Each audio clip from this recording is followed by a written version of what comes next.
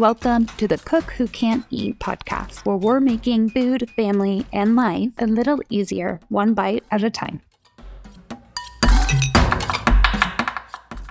Hello, my friend. I am so glad that you're here.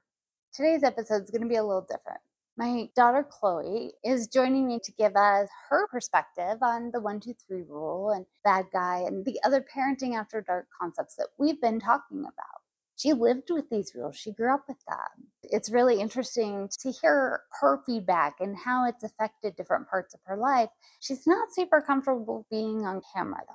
So if you're joining us by video, it is going to look a little different today. It's just going to be a still image, but I am so glad that you're here. In case you didn't know or you missed those episodes, go back and check them out. Does a quick overview. Parenting After Dark actually started because of Chloe. COVID shut down. That was her senior year. Instead of enjoying all the things, she was working a lot.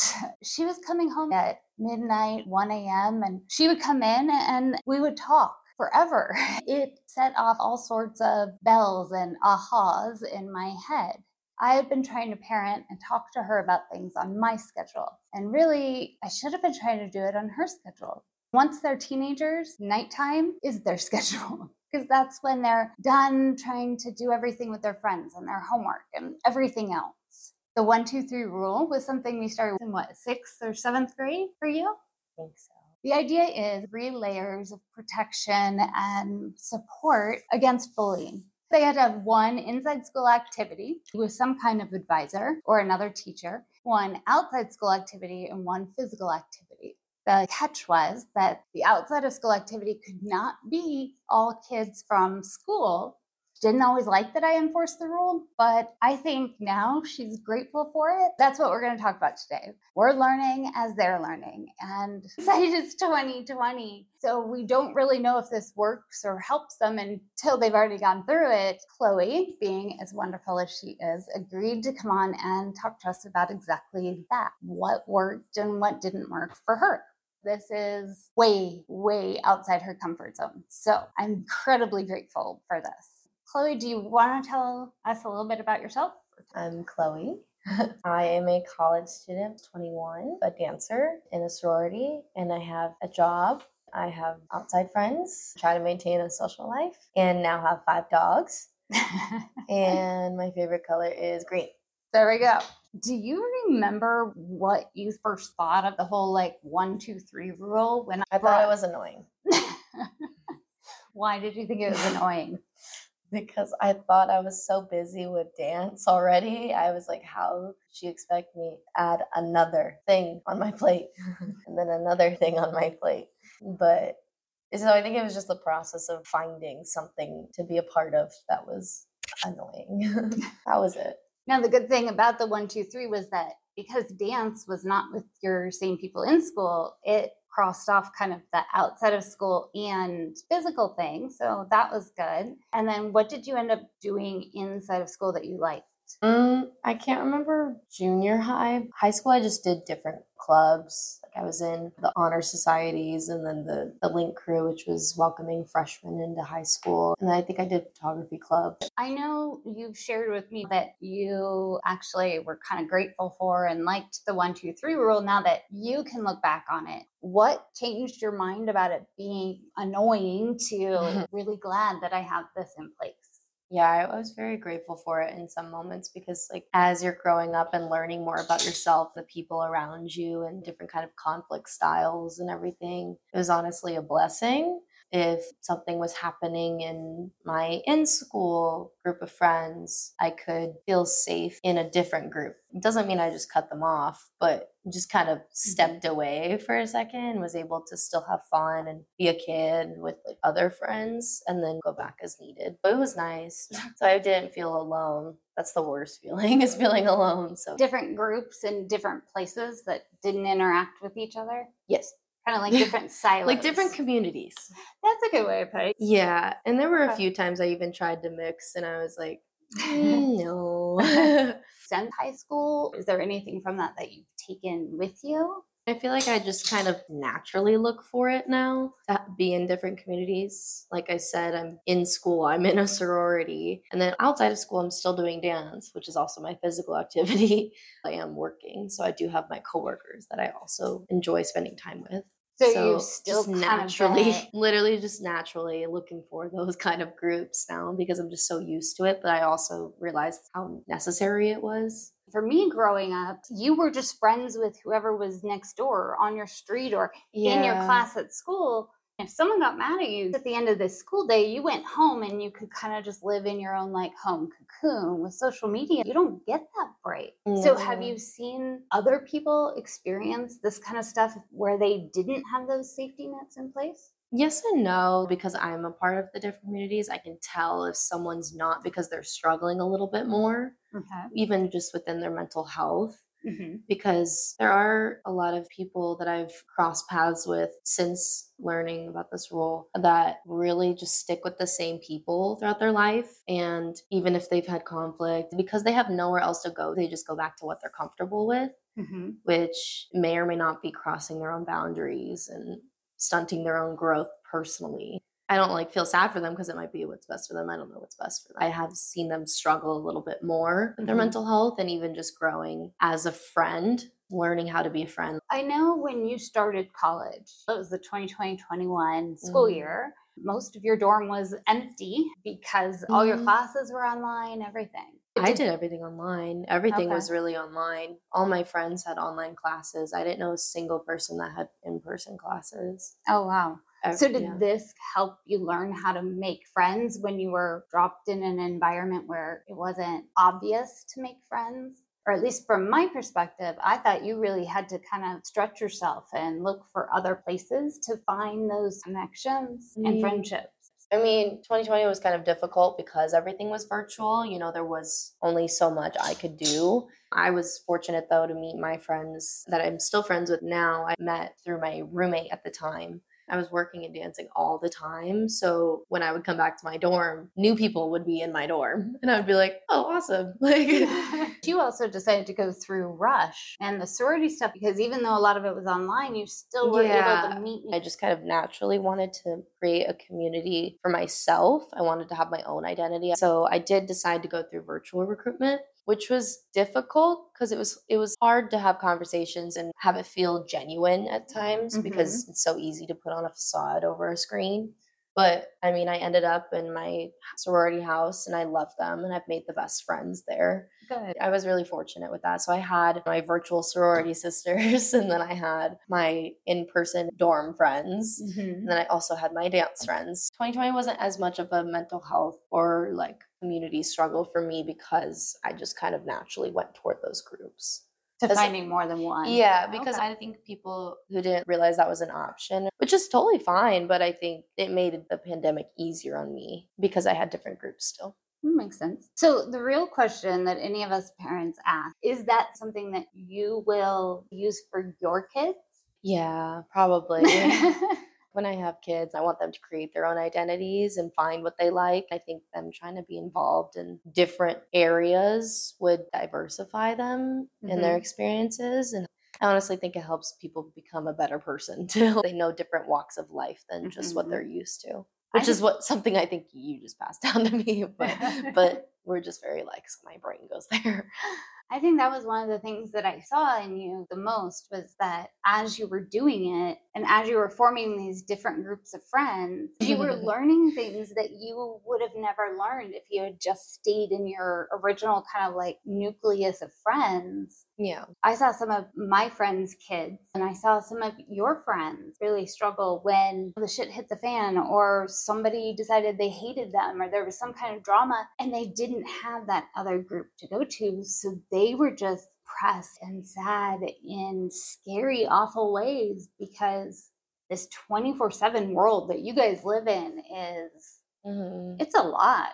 Yeah, I feel like if you're in just one solid, not even solid, just one group of people, if there's something going on and you feel like the world is against you, and those are your only people, that's your only source of community, and you're not really a community at the moment, who's gonna support you? Who's gonna make you feel like it's okay? Like, who's gonna give you advice or even just Still be make you there, feel loved. be there for you to vent to? There's not really room for that in that kind of situation. Kind of gives you that you still matter, even when another group is trying to tell you you don't.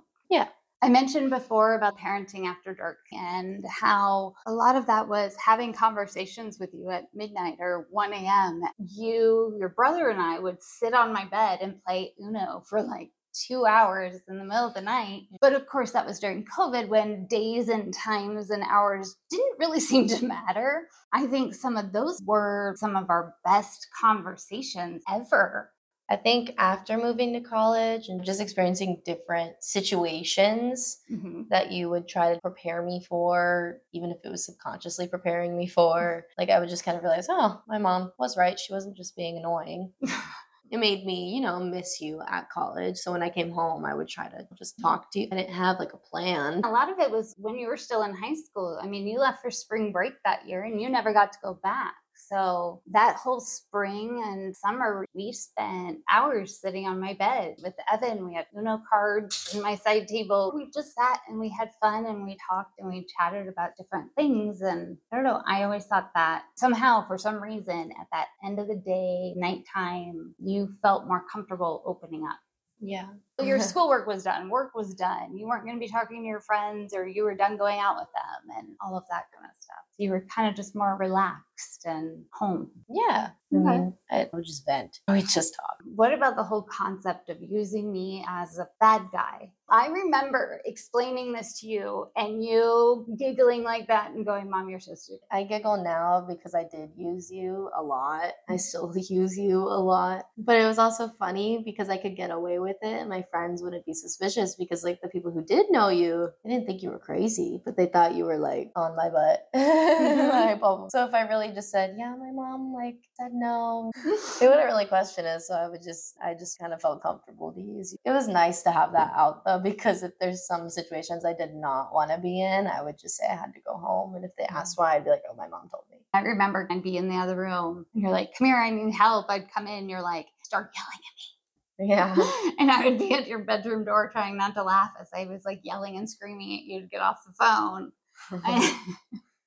Yeah. But did it help you? Like, did it make you feel safe or more comfortable, or like you had that kind of get out of jail free card without having to look like you were bailing or ditching or anything with your friends? I always have a big heart. I love my friends and I always try to give a lot. I give a lot. You do. So I hate saying no to people and I hate like disappointing people. If I really, really didn't want to do something, I still couldn't bring myself to just say I didn't want to do it. It did feel nice to have, someone to blame or someone for them to blame because I knew you wouldn't care if they blamed you, but like I would care if they blamed me. So it felt nice to have that kind of safety net. I remember you using our family code a few times because you would be out and about and I'd have to call you and like start yelling at you or blowing up your phone with text messages so that they would bring you home. Yeah. I would just text you and be like, tell me no. That is true. You were pretty good at blocking your phone, so you would just text me. I think in certain situations I would just say, tell me no. Like just say the word no. And then you would say no. So be like, oh yeah, see? What about the no consequences, no questions call? I don't think I've used it yet. You called and said, I'm in a bad situation. I need you to come get me. No consequences, no question. Did that help you at all to know that like you had that as kind of an out where it would be safe? I guess it's a good support system. I mean, I haven't used it yet. So I think if I do need to use it, it would be very nice to have that because a lot of people don't have that. Yeah, I look forward to using it. If we go back to the parenting after dark or those conversations that we would have sitting at my bed, did they change anything for you? Like for me, I know I started getting to know you as a person instead of just my daughter. Did your perspective on our family or me or our relationship, anything like that change for you?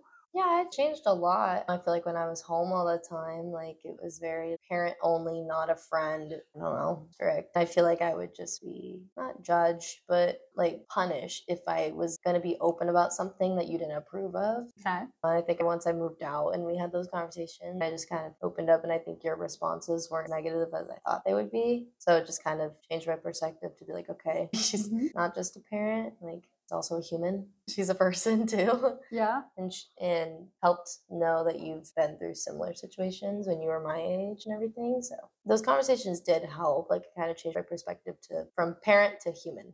I don't know if that makes sense. It does. That's how they changed for me too. You went from my daughter, who I have to somehow teach all this stuff and get her to understand all these things, to this human who is creating her own identity, her own person, her own world. And I was starting to meet her because it wasn't just, have you done your homework? Did you do your chores? I think even when you come home now, there are still things I'm teaching you and showing you how to do, but the conversation has shifted because I think we know each other as people instead of just parent-child. Not very long ago, you were listening to me talk through some stuff with your younger brother. You piped up and was like, I had to do that too. You were really supporting some of the things that I was making him do. You and your brother are about 7 years apart. When you were tween and teenage, you really thought that like I favored your brother as opposed to you. Now you're seeing me do with him some of the things I had to do with you. Yeah. And I think lightning bulbs are starting to go off.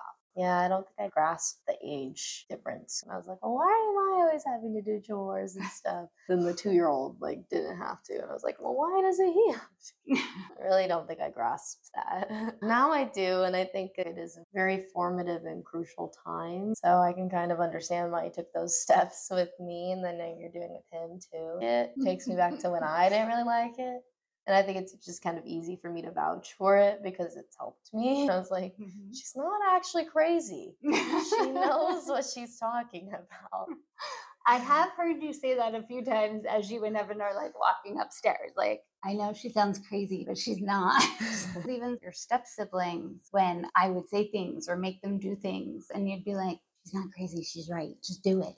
Yeah, I pick my battles, but but it's been nice hearing even just my stepbrother say like that he's glad he experienced those formative years with you there because your kind of parenting is helpful, especially those rules. He's seen some of his own friends or even some family members that struggle with it, and it's nice to hear that he's appreciative of it. Same question as before. Any of this, the late night conversations or the being the bad guy, the family code, the no consequences, no question call. Would you do any of that with your kids? Yeah, I would want my kids to feel comfortable talking about anything with me. I think parenting after dark, just kind of open and honest. I feel like it's something I want to carry on with my own family. In terms of bad guy family code, I think I would make my partner have that role because I like to be liked. But if it's me, it's not the end of the world. But but yes, I would do that. No questions, no consequences. I'm nosy, so I really like to ask questions. I told you, the only question I would ever ask you is, are you okay? Yeah. And if I had to drive your friends home, I would have to ask for directions. Yeah. But I would carry those on to my own family because they've been nice to have as a tool, as a backup tool. With everything going on, well, even before that, I didn't care if your friends didn't like me or would get mad at me because what I cared about was my kid felt like she had an out or that she had a way to feel safe. That meant way more to me than any of your friends getting upset with me. I know you would joke about it. You'd be like, my friends want to come over because they want to ask you something. Do you think that being the bad guy helped that, really hurt that? I think it could have helped because they saw that I have someone supporting me and had my back all the time. I still don't know why, but I mean, you do give good advice, so maybe they just realized. I am so proud of the person you are becoming. The fact that you've gone to college and you have actively seeked out 4 or 5 different friend groups because you didn't want to just be one thing or just be friends with what was easy. You wanted to be influenced and experienced so many different things. And watching you become this person and work your way through that has been awe-inspiring. Looking back when you were a teenager and a tween, is there something that you think, okay, I wish this could have happened, or this was so valuable and such a big deal that I think every parent should do it?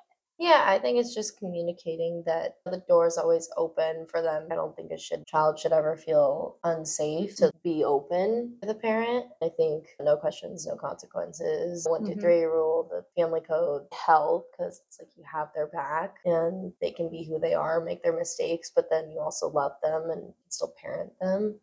I think just communicating that you're always gonna be there to support them if they need help and they need it. That helped me. Good. Chloe, thank you so much. I love you and I appreciate you doing this. I know it's so far out of your comfort zone. Thank you for being here, my friend. Don't leave yet, because next I'm going to show you how to make one of Chloe's favorite meals. My family's never been big on lasagna. However, they gobble up Chloe's favorite pasta. Start by heating a little oil in your pan and sauteing your onions and garlic until the onions are almost translucent and everything's softened. Add your ground beef to the onions. Once that's browned, pour in your spaghetti sauce, add your seasonings as well as the grated Parmesan cheese. Allow your sauce to simmer on low while your pasta's cooking. But before you drain it, always make sure you add some of the pasta water to your sauce. It's time to start layering before anything goes in the pan. I like to coat mine with a little bit of butter. This makes sure nothing sticks, but that pasta on the bottom will also soak up that butter, and it's going to make a big difference when you go to reheat any leftovers. This dish can get really tall, so I'm actually using a deep lasagna pan. I stack it from bottom to top like this. 1/3 of my rotini, provolone cheese, sour cream, 1/3 of my sauce, Italian mixed cheese, 1/3 of my noodles, mozzarella cheese, 1/3 of the sauce, your remaining pasta, remaining sauce, and then top with an Italian mixed cheese and Parmesan.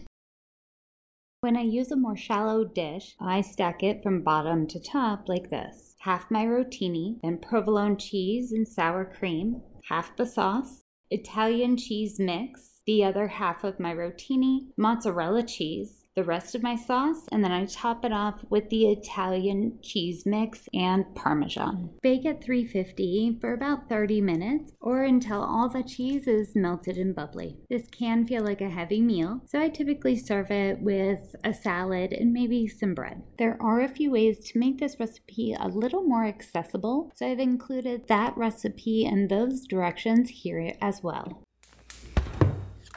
Accessibility matters. So the audio for every episode is available on your favorite podcast platform and in video with audio and closed captions on our YouTube channel. While you're there, be sure to subscribe because we have some amazing episodes coming up. Thank you for joining me. Until next time, my friend.